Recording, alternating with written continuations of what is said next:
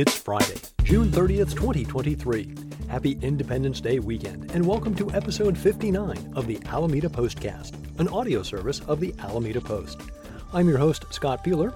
In this edition of the Postcast, the Planning Board reviews an ambitious 5-year public arts plan. Alameda is in the running for a major arts grant. More details and more players in the rash of catalytic converter thefts. Alameda Recreation and Parks has a new director. Warmer weather is headed our way. The 4th of July parade is this Tuesday.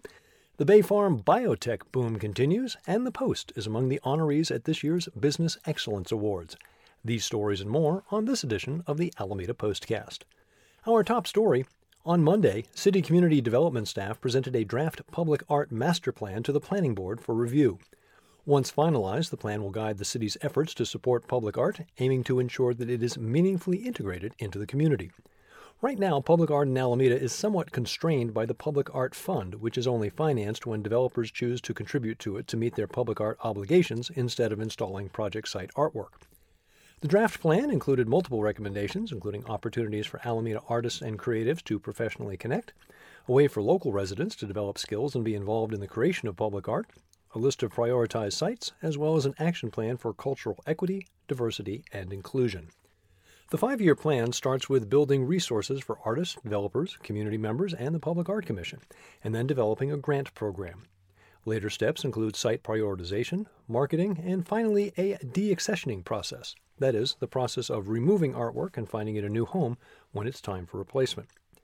During the presentation, Planning Board members asked for clarification on the overall plan, including cultural significance, intended audience, and a better articulation of the site selection process, as well as laying out when the Recreation and Parks Department can make decisions about art in the parks and when the Public Art Commission needs to be consulted. Based on the comments received, staff will now revise and present the plan to the Recreation and Parks Commission before bringing the final plan back to the PAC for approval in July. If approved, staff will bring the plan before City Council for final approval in September. For full details, including photos of some of Alameda's current public art, see Karen Jensen's article at alamedapost.com/news. Our public art has already caught the attention of a major national grant initiative. Alameda has been chosen as one of 17 finalist cities in the running to receive up to $1 million in the Bloomberg Public Art Challenge. The unique grant program supports temporary public art projects that celebrate creativity, enhance urban identity, encourage public-private collaboration, and strengthen local economies. Over 150 cities from 40 states submitted entries. Of the final 17, up to 10 winners will be chosen, each receiving up to $1 million. Alameda's proposed project, Rising Tides, aims to increase awareness of climate change and sustainable economic development by commissioning a series of visual and performing artworks at the former Naval Air Station in an area that is vulnerable to rising sea levels. Quite an honor already for Alameda, as we are by far the smallest city to make the cut. The other finalists: Atlanta, Austin, Baltimore, Columbus, Honolulu, Houston, Miami, Minneapolis, Nashville, New Orleans, LA, Orlando, Philadelphia, Phoenix, Raleigh, Salt Lake, and San Diego. Find the full story at alamedapost.com/features. Last week on the Postcast, I reported on the arrests that were made in a major catalytic converter theft ring. The story continues to grow. Last month, Alameda PD arrested a 22-year-old Oakland woman in connection with 21 catalytic converter thefts, multiple stolen vehicles, as well as 4 shootings. The Alameda County DA has now filed 28 felony charges against the woman. Internal APD statistics shared with the Post show that since the woman was arrested, catalytic converter thefts and car thefts in Alameda have declined 14% compared to the same period 4 weeks earlier. They show that almost all the targets of catalytic converter thefts in the city are Priuses. The majority of car thefts involve Hyundais and Kias. Find the full story at alamedapost.com/news. Tuesday, Alameda City Manager Jennifer Ott announced that Justin Long has been chosen to lead the Alameda Recreation and Parks Department as its new director. Long brings a wealth of experience and expertise to his new role. A landscape architect and current resident of Alameda, Long previously served as Deputy Director of Parks for San Jose. He also served as the Assistant Superintendent for Environmental Stewardship for the Parks and Recreation Board of Minneapolis and was earlier the Operations Manager for the City of Atlanta's park system. Justin will have plenty to keep him busy, heading up California's third oldest recreation program with a network of 26 parks covering 200 acres, along with 17 recreation facilities and, of course, a 45-hole golf course. Get to know Justin at alamedapost.com/news. This holiday weekend brings something to Alameda we haven't seen in quite a while. temperatures that begin with a 7, maybe even an 8. The Bay Area is getting its first official heat wave of the season, but it looks like we'll be spared the worst of it, as Alameda is not included in the heat advisory that is in place for the Inland Bay Area and Central Coast from Friday through Sunday.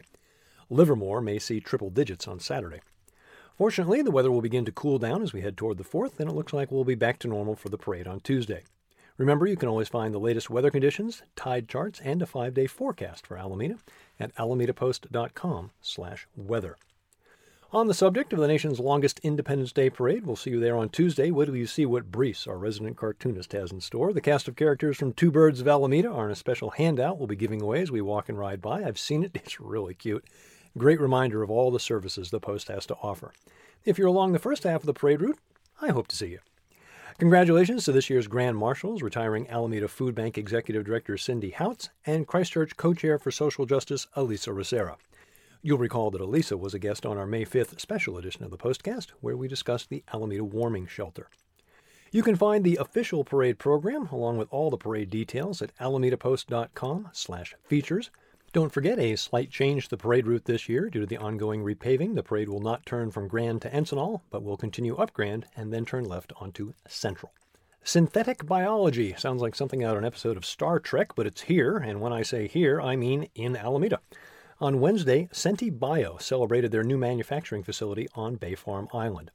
It was synthetic biology that gave us petroleum-eating bacteria. Senti Bio's mission is to use that type of technology to create more intelligent medication. The 76,000 square foot facility is initially intended to manufacture Senti 202, a next-generation treatment for acute myeloid leukemia, a type of cancer that originates in bone marrow. CEO Timothy Liu received his MD from Harvard and his PhD in electrical and biomedical engineering from MIT. At the opening, he sounded a note of optimism for what lies ahead. Quote, "We know we have a tremendous journey ahead of us over the next few months as we start fully utilizing what we've built out here to try to advance those programs." End quote. Bay Farm has become something of a biotech hotspot. Senti Bio joins Abbott and many others on Bay Farm. Look for Adam Gillett's article Monday at alamedapost.com/news.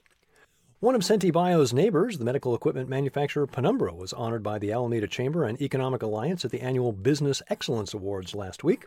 Penumbra was named Best Overall Business. Other honorees, Saltbreaker Restaurant, Best New Business, Eat Just for Best Innovative Business, Crunch Fitness, Best Customer Service, Firebrand for Best Employer, Reap Center, Best Green Business, Best Woman-Owned Business, Preacher's Daughter, and the award for Best Community Partner went to none other than the Alameda Post.